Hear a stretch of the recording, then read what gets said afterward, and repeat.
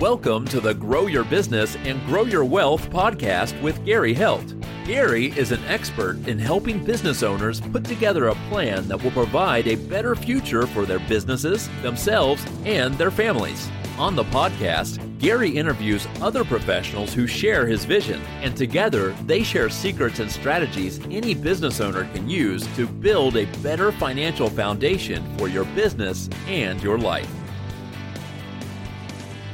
Hey, welcome back to the podcast. This week, my guest is Cesar Quintero, and he is an author, he's a coach, he's a mentor, he's a serial entrepreneur. He does it all. Welcome, Cesar. Thank you, Gary. Thanks for having me here. Great. So, Cesar, tell me what got you into business to begin with? Yeah, so I'm originally from Venezuela, and I graduated as a process engineer and worked in Procter & Gamble for a couple of years. But then Venezuela was going down the socialist route. And, in 2003, I decided to get married, move to Miami, and start a business all at the same time. Because, that's what we do when we're 23. Yeah. No stress at all. There's no stress and no risk there, right? So it's like, I'm like, you know what? I'm moving to a new country. And then, I had a long-term girlfriend. I had to move. And then, and then what am I going to do there? I'm going to start a business. I saw this opportunity. So I started a business in an industry I had no idea about. It was in the food industry. So my first business was Fit to Go. We cooked and delivered meal to people in their office on a daily basis. And now that's a common thing today. But in 2003, that was pre-Uber Eats, pre-Facebook, pre-Google Maps. We delivered 1,500 meals a day in my company, and we had no Google Maps back then, right? So imagine having that. I went door to door and convinced people it was convenient to have your meals delivered, kind of thing. But we were first in market, so when the market started growing, the convenience, the healthy in Miami, I kind of got into the wave, and the business started growing and growing, and what I realized is the more people I had, the more customers I had, the more my life became complicated, right? So as an entrepreneur, a lot of times I was growing, and you start a business thinking that you're going to be, you're not in a job, you're in the freedom, and you realize that you quit a 40-hour job in order to work a 100-hour job and get paid less, right? So that's kind of what entrepreneurship's about. So I was really frustrated. It got me to a point where, in 2012, I'd been in business almost 8-9 years, and I got hit with a class action lawsuit, and I was a fifth company targeted by an attorney and a woman. And, the woman told me to my face, she had already bankrupted 2 companies. And so I took it personally, I was like, I'm doing everything right. I'm going to prove that I'm fine. So I went down the whole rabbit hole of the, the legal system here in America. And, it was pretty towing because, I remember that was 2011, 2012. And it was Black Friday of 2012 where, everybody was out shopping and I had $0 in my personal account, $0 in my business account. Right. And all of my energy had gone into proving that I was right, going through all the depositions, all the things, all the and the business plateaued, and my energy was in different things, and I wasn't putting the energy I needed to where I needed to. We eventually settled, but what I realized right there is, and she got the minimum required. Her attorney got a ton of money. My attorney got a ton of money. You know how that is. All the attorneys got all the money. We just didn't get anything. But what I realized was the resentment I had towards my business. It wasn't giving me what I wanted. It wasn't, I never imagined that 8 years, 9 years in business would result in nothing. Right. So I knew something had to change, right? And that's when, that was December of 2012. I decided, you know what, I'm going to change the way I'm doing things. I'm not showing up right. So I went through a purpose discovery with Simon Sinek before he was Simon Sinek a little bit, but, I went through that and understood my purpose and my why. I opened the books. I got my team together and I said, guys, we're not going to make it. If we want to do this, we all need to do this together. And, I'm talking to, back in that time, it was $10 an hour people, cooks, drivers, people, office admins. And it was like, how can we all together build a better business and be more financial savvy so that we can really pay the attorneys and do all these things that we need to do. Because right now, if I continue the path I'm going, we can't make it. Right. And just opening that to my team was so liberating, and they took so much ownership, and it gave us a mission, and we were able to pay off the attorneys within 1 year. Wow. We quadrupled in profit, doubled in revenue by just aligning the whole team on one mission. And it was crazy. And understanding my purpose, opening the books up and talking about finances openly with the team and them taking ownership of that, also creating bonus structures and things. But also, like, we implemented a system called EOS, which is the Entrepreneurial Operating System, which helped us also decentralize myself and all my decision-making into my team so that they were empowered to have their KPIs and have the goals and have the things. And everybody, we shifted our culture to a culture of accountability versus dependability on me as the owner, right? So I think all of those things together helped us get to a different level in the company. And after that, like, the company just kept scaling and scaling and scaling, and it had very little to do with me. Right. And that's what I think was the biggest issue I had, is I thought the whole business was around me and my decision making and my leadership and the way I do things. And Gary, I know you're great in finances and taxes and CPA and all this. I'm terrible at that. Right. But I was overseeing every financial decision in my company because everybody kept telling me that as the owner I had to, but I'm terrible at it. I'm one of those that would go online and look at my bank account, go like, oh, I need to pay this or I need to pay that, right? So it was hard. And what I realized is I needed a shift. I needed a change. So I added all these things, and that's what created a lot of the results that we had in the first company. So, well, the big thing that you're saying all this, and basically that's telling me you went from owning a job to now owning a business. 100%. And I think that is something that all of us, when we first start out, we think our egos get in the way. Yeah. We think that we have to do everything, so forth and so on, as compared to if we properly hire and, like you're saying, empower the people that are working with us to do their jobs, we can remove ourselves from the business. And yes, everybody may not have the exact vision that we do, but they'll be able to actually take the business and move forward. And then at that point, we own a business, not a job. 100%. I like to say that, just because you start a business doesn't make you the person that needs to do everything there. Right. But even worse, sometimes you don't even need to have a job there, right? So, because a lot of times we start a business, but we're not the good fit for the role. So why are we taking this role, right? So yeah. Right. I mean, there's so many times I know that from my side of things, lots of times there's that plumber or that electrician or the attorney or whoever that is very good at doing that job, that skill that they have. And because of that, they open up their own business. And like you said, they don't know anything about marketing. They don't know anything about taxes, bookkeeping, etc. And they just go. And the problem that I see, and I think all of us need to kind of have that reality check sometimes, is that they don't, using a football analogy, they don't know how to block and tackle. So they don't know the basics. Yeah. That's something where, with your book, The Profit Recipe, I mean, talk about that, because you kind of get back to the basics with that to tell the business owners, hey, look, even though you're already there, go back and let's look at this, because then it's going to be more freeing to you. Yeah.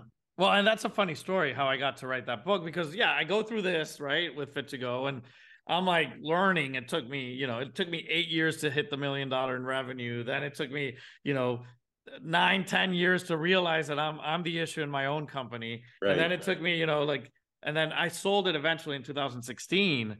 And what I realized then is like, okay, now what, right? So while the team was taking on all these things, I started a software company on the side. I started, helping restaurant owners on how to start delivery and not get hit with the Uber rates and all these things. And, so like, that's what got me into a little bit of the coaching and the learning and the speaking and doing all these things. But what I realized is that, and this is why the profit recipe, the book, is all based on the flywheel for the entrepreneur. And it really talks about 5 stages. And if you look at my story, I went through all 5 stages, right? I started as a startup. Then I realized Leader by Design is all about realizing what type of leader you need to be. Then from understanding what type of leader you are, then you build the right team. So Team by Design is creating the right framework and teamwork outside, externally, and internally, right? So that then you can run a business by design, which is a business that doesn't run with you, it can run without you. And then that leads you to life by design, which is the 5th stage, right? So you go from startup to leadership, to team, to business by design, to life by design. But then usually when you hit that milestone and you're like, okay, the business doesn't need me, what do I need to do? Then you start up another company, and that hits you back to startup. So that's why it's a Jim Collins flywheel term, right? Where the first time it's really hard to push it around, but then the second time, third time, it makes it a lot easier. And I think one of the biggest issues I had with selling my first company is that it was such my identity, right? It was my baby. I couldn't, and my CPA, my accountants, everybody's like, Cesar, you're not putting any energy into this. Let the company thrive with another new manager, because I was distracted with other 2 businesses that I was passionate about. So I wasn't letting the business be the best it could be because I was attaching it to myself.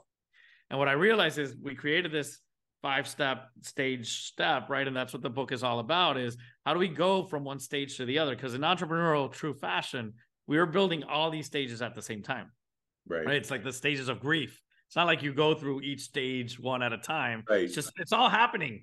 And entrepreneurship is messy, and we're just doing it. But how can we really evolve from each of these stages and really get to the next stage at a good level, right?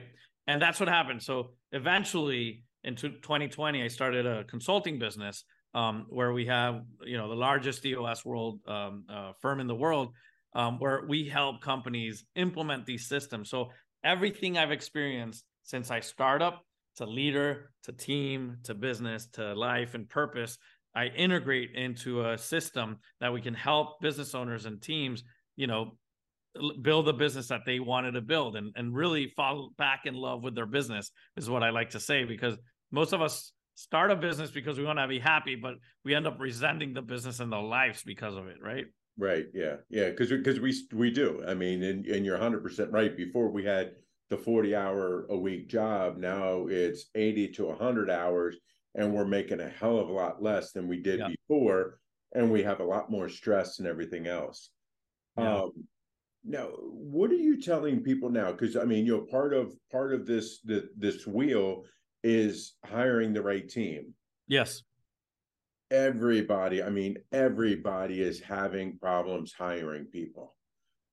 Because obviously, depending on what that role is, if it's in person, if it's not in person, if there needs to be somebody physically in the office, and it just seems like everybody right now is having issues finding their team. And if they do, these people want astronomical salaries. They want, 3 months of vacation. They want, fully funded 401k. They want their health insurance paid. They want all of these things that, as a small business, is very difficult to be able to give them. Yeah. I mean, what advice are you giving these companies that you guys are consulting for and finding their team? Yeah, as part of our flywheel and the system we implement, the first thing we look at is, what is the ideal structure for you to scale? What is the structure, like people structure, right? Not product, service, market fit. It's what is the people structure, right? Who needs to sit where? What is this current structure? Where do we need to be a year from now? And how do we get there? So, because a lot of us, we like to throw people at problems, and sometimes we don't need to, right? So there's a lot of things that, how can we create a structure that makes sense? And then start understanding, who do we have in our company? Who do we not? And then who do we need to plug in that are right people in the right seats, is, a Jim Collins famous phrase, right? So we need people who fit our values and who also know how to do the job well. So that would be number one, is really understanding who we need.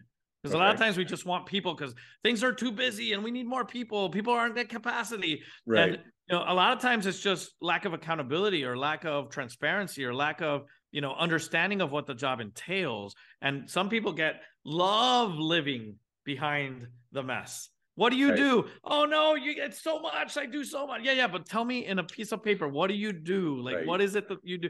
No, it's too much. And if you let me go, everything's going to fall apart and nobody's going to be able to. Yeah, I know.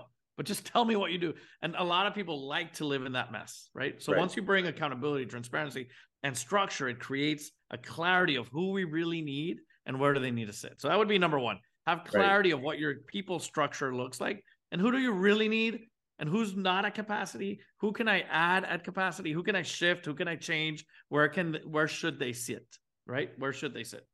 Then the second piece is really, and this is the reality in the entrepreneurial world, is we need to sell the hell out of a person to take a pay cut, but at the same time, have the passion to work like an owner, right? Because that's the reality in the entrepreneurial world is you want somebody to earn less, but work more. Right. And the reality is people are willing to do that, especially nowadays. Millennials, they're willing to do that if you have the right cause, if you have the right why, if you have the right values, if you have the right environment where they can see themselves. And us as CEOs, as owners, entrepreneurs, we need to sell that vision to them. Mm-hmm. We need to sell them, come and take a pay cut because you can be part of something bigger. You can be part of something better. And the only way to do this is to have clarity of vision, understanding who we are, how we do things, and how we attract people. And the reality is, companies that have clarity of this, they never have a shortage. I have a client, they do a swim school. They're all students, part-timers, and they compete with McDonald's and all these, $15 an hour jobs because they're part-timers or students or young, they're flaky, right? Is what people are saying right now. The reality is she has 90% retention because she has a culture that matters. People want to work her. She has a wait list of people wanting to work in her company. How can you be that in your field, right? Right now in the finance world, it's impossible to get CPAs and accountants right now. It's a shortage, but they're there. It's just that, am I attracting them? Or am I just like everybody else? And I think a lot of times we forget that we market a lot to our customers. We cater a lot to our customers. We have a messaging and the branding and the marketing, but we also need to do that internally too, right? We need to stand out as an employer. We need a brand as an employer. We need to attract people who align that vision. And that's our job, right? As an entrepreneur, I'm like, let's be part of this. Let's grow together. And that's really the way you attract and retain people, is if you really involve them in the mission. You're saying that and it's kind of getting a little aha moment here, because you're right. I mean, so many times when we're trying to get, I'm trying to get a new business to let us, be their accountants, tax planners, etc. We're kind of pulling out all the stops, telling them how great and wonderful we are and everything else. But when we go to sell a job to somebody, we're not doing a great job of telling them what our why is and what we're doing and all the extracurriculars and the community involvement that we're doing and social media and everything else. We're just talking about, oh, this is the job. The job. This is a role. Yeah. And I'm giving you a 401k. Why are you not? Because 401k is too long away. I need something now. We need to understand who we're talking to, right? So it's all about, really, really selling that and having clarity of it, Yeah. So I can probably answer this question on my own, but I'm going to ask you anyway. What are some of the biggest mistakes that you're seeing business owners make, with their businesses? Let's first take the startup, but then let's also talk about a more seasoned business, one that's been around for 20 years. I think this applies to both, actually. And what I see the most, I personally believe entrepreneurship changes the world. It's not about the governments. It's not about the big companies. It's not about, nonprofits. They're big organizational things. Entrepreneurs and small businesses are hiring most of the people in this country. We have the closest impact to communities and to people and to really making a difference in people's lives. Like 100%. If we wait for government to solve this, if we wait for the big companies to solve this, this will never happen. Right. So I believe that's true, but that's only true if the entrepreneur is really spending the time and energy and what they're great at and what they love to do. Because if not, you're creating a black hole, right? So where I was, right, I resented my company. I hated everything I did. My energy went down. All my team members, when the leader's down, team members don't care. They steal, they borrow, they do. If the owner doesn't care, I don't care either. And what I realized is that my energy was always involved in things that weren't aligned with my superpowers, weren't aligned with my purpose, with my values, with what I wanted from the business. And once I clicked and I said, you know what?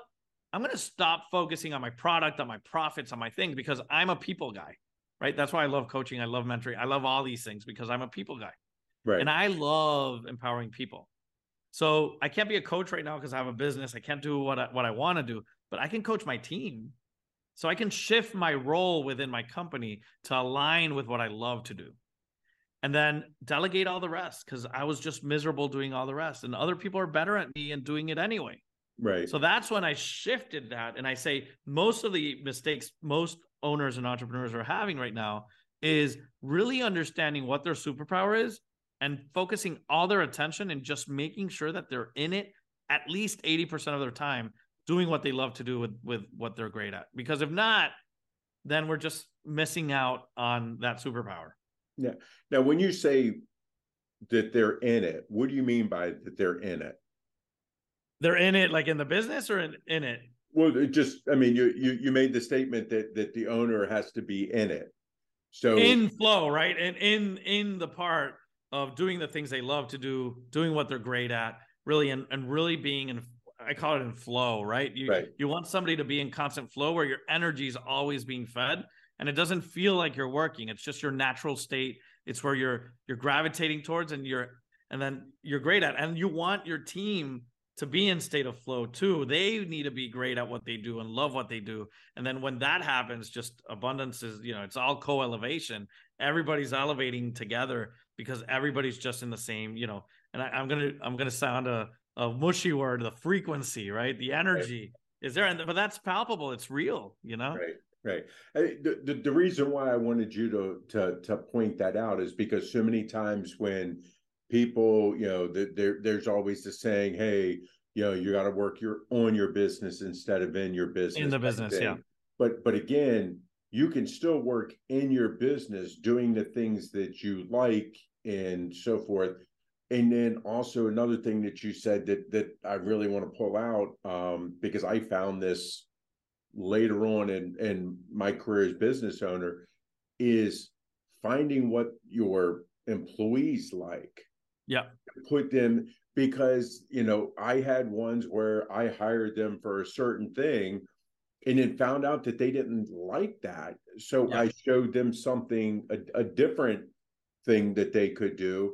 And they fell absolutely in love with it. And they accelerated in that, so that opens up to find something. But I think that's, something that's important, because sometimes, when we're hiring people, sometimes people are taking the job because they need a job. They just need a job. Yeah.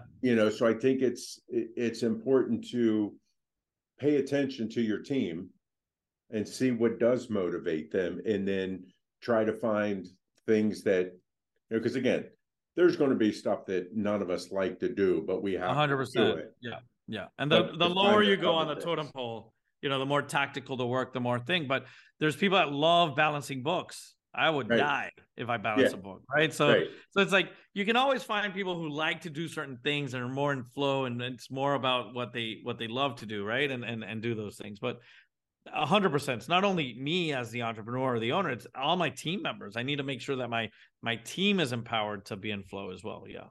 Yeah, I think, so much of that, and then you can probably really see anytime you walk into a company, and I don't care where it's at, you can walk in and you can just see how the person's acting, where you may have some people that are just zipping around the office and happy as can be and so forth. And then you have those other people that are, like grandpa trying to shuffle from his couch chair to the bathroom, just kind of shuffling along. And, obviously that person isn't happy, type thing. And I think that as the general public sees that, then they kind of start thinking differently about your business. Yeah. So I think what you're really saying there resonates so much, not just internally, but externally also. 100%. 100%. Yeah. Agree. So shift a little bit here. Obviously you said you're from Venezuela, originally. So your program that you have, even though you're here in the US, is not just English. You have it in multiple different languages that you guys help people in. Yeah, well, yeah, we have the Profit Recipe. So the firm, we have I would say like 20% of our clients are in Latin America because we're in Miami. So we're Right. based in Miami. So we're kind of the capital of Latin America. Yep. So, so we have 20% of our clients are in Latin America, but then most of our clients are here in US, and they go the gambit. It's usually, 10 people, and 10 people in a company, law firms, CPA firms that are 3, 4, 5 people in the company, and they're looking to scale, they're looking to grow, to large corporate divisions. We got Crocs and Duracell and Bayada. We had like 10 publicly traded companies. But then my passion is really on the smaller businesses, really making that impact and growing, because that's where you can really see the impact. And in the corporate world, it's all about the talk and the politics and the thing. Right. That's not where we like to be. We like to be in dynamic entrepreneurial companies that really can affect and drive impact. And I see companies in 6 months, night and day, right? And they achieve more things that they have in their whole history as a company in 6 months, in a year, because of the power of focus and energy and and team health. Right. I mean, the reason why I was pointing out that you have multilingual is because there are going to be those business owners that may have a business that they may be English speaking, but their staff, their team may not be. So this could be also another good way to help. Your business can help them be able to communicate with their staff and trying to reach the goals and objectives that 100%. Yeah. And it's something funny we say, but we speak all of the Florida languages. So we speak English, Spanish, French, and Russian. So we have those 4 languages covered in the firm, all fluently and native. So that's awesome. That's funny.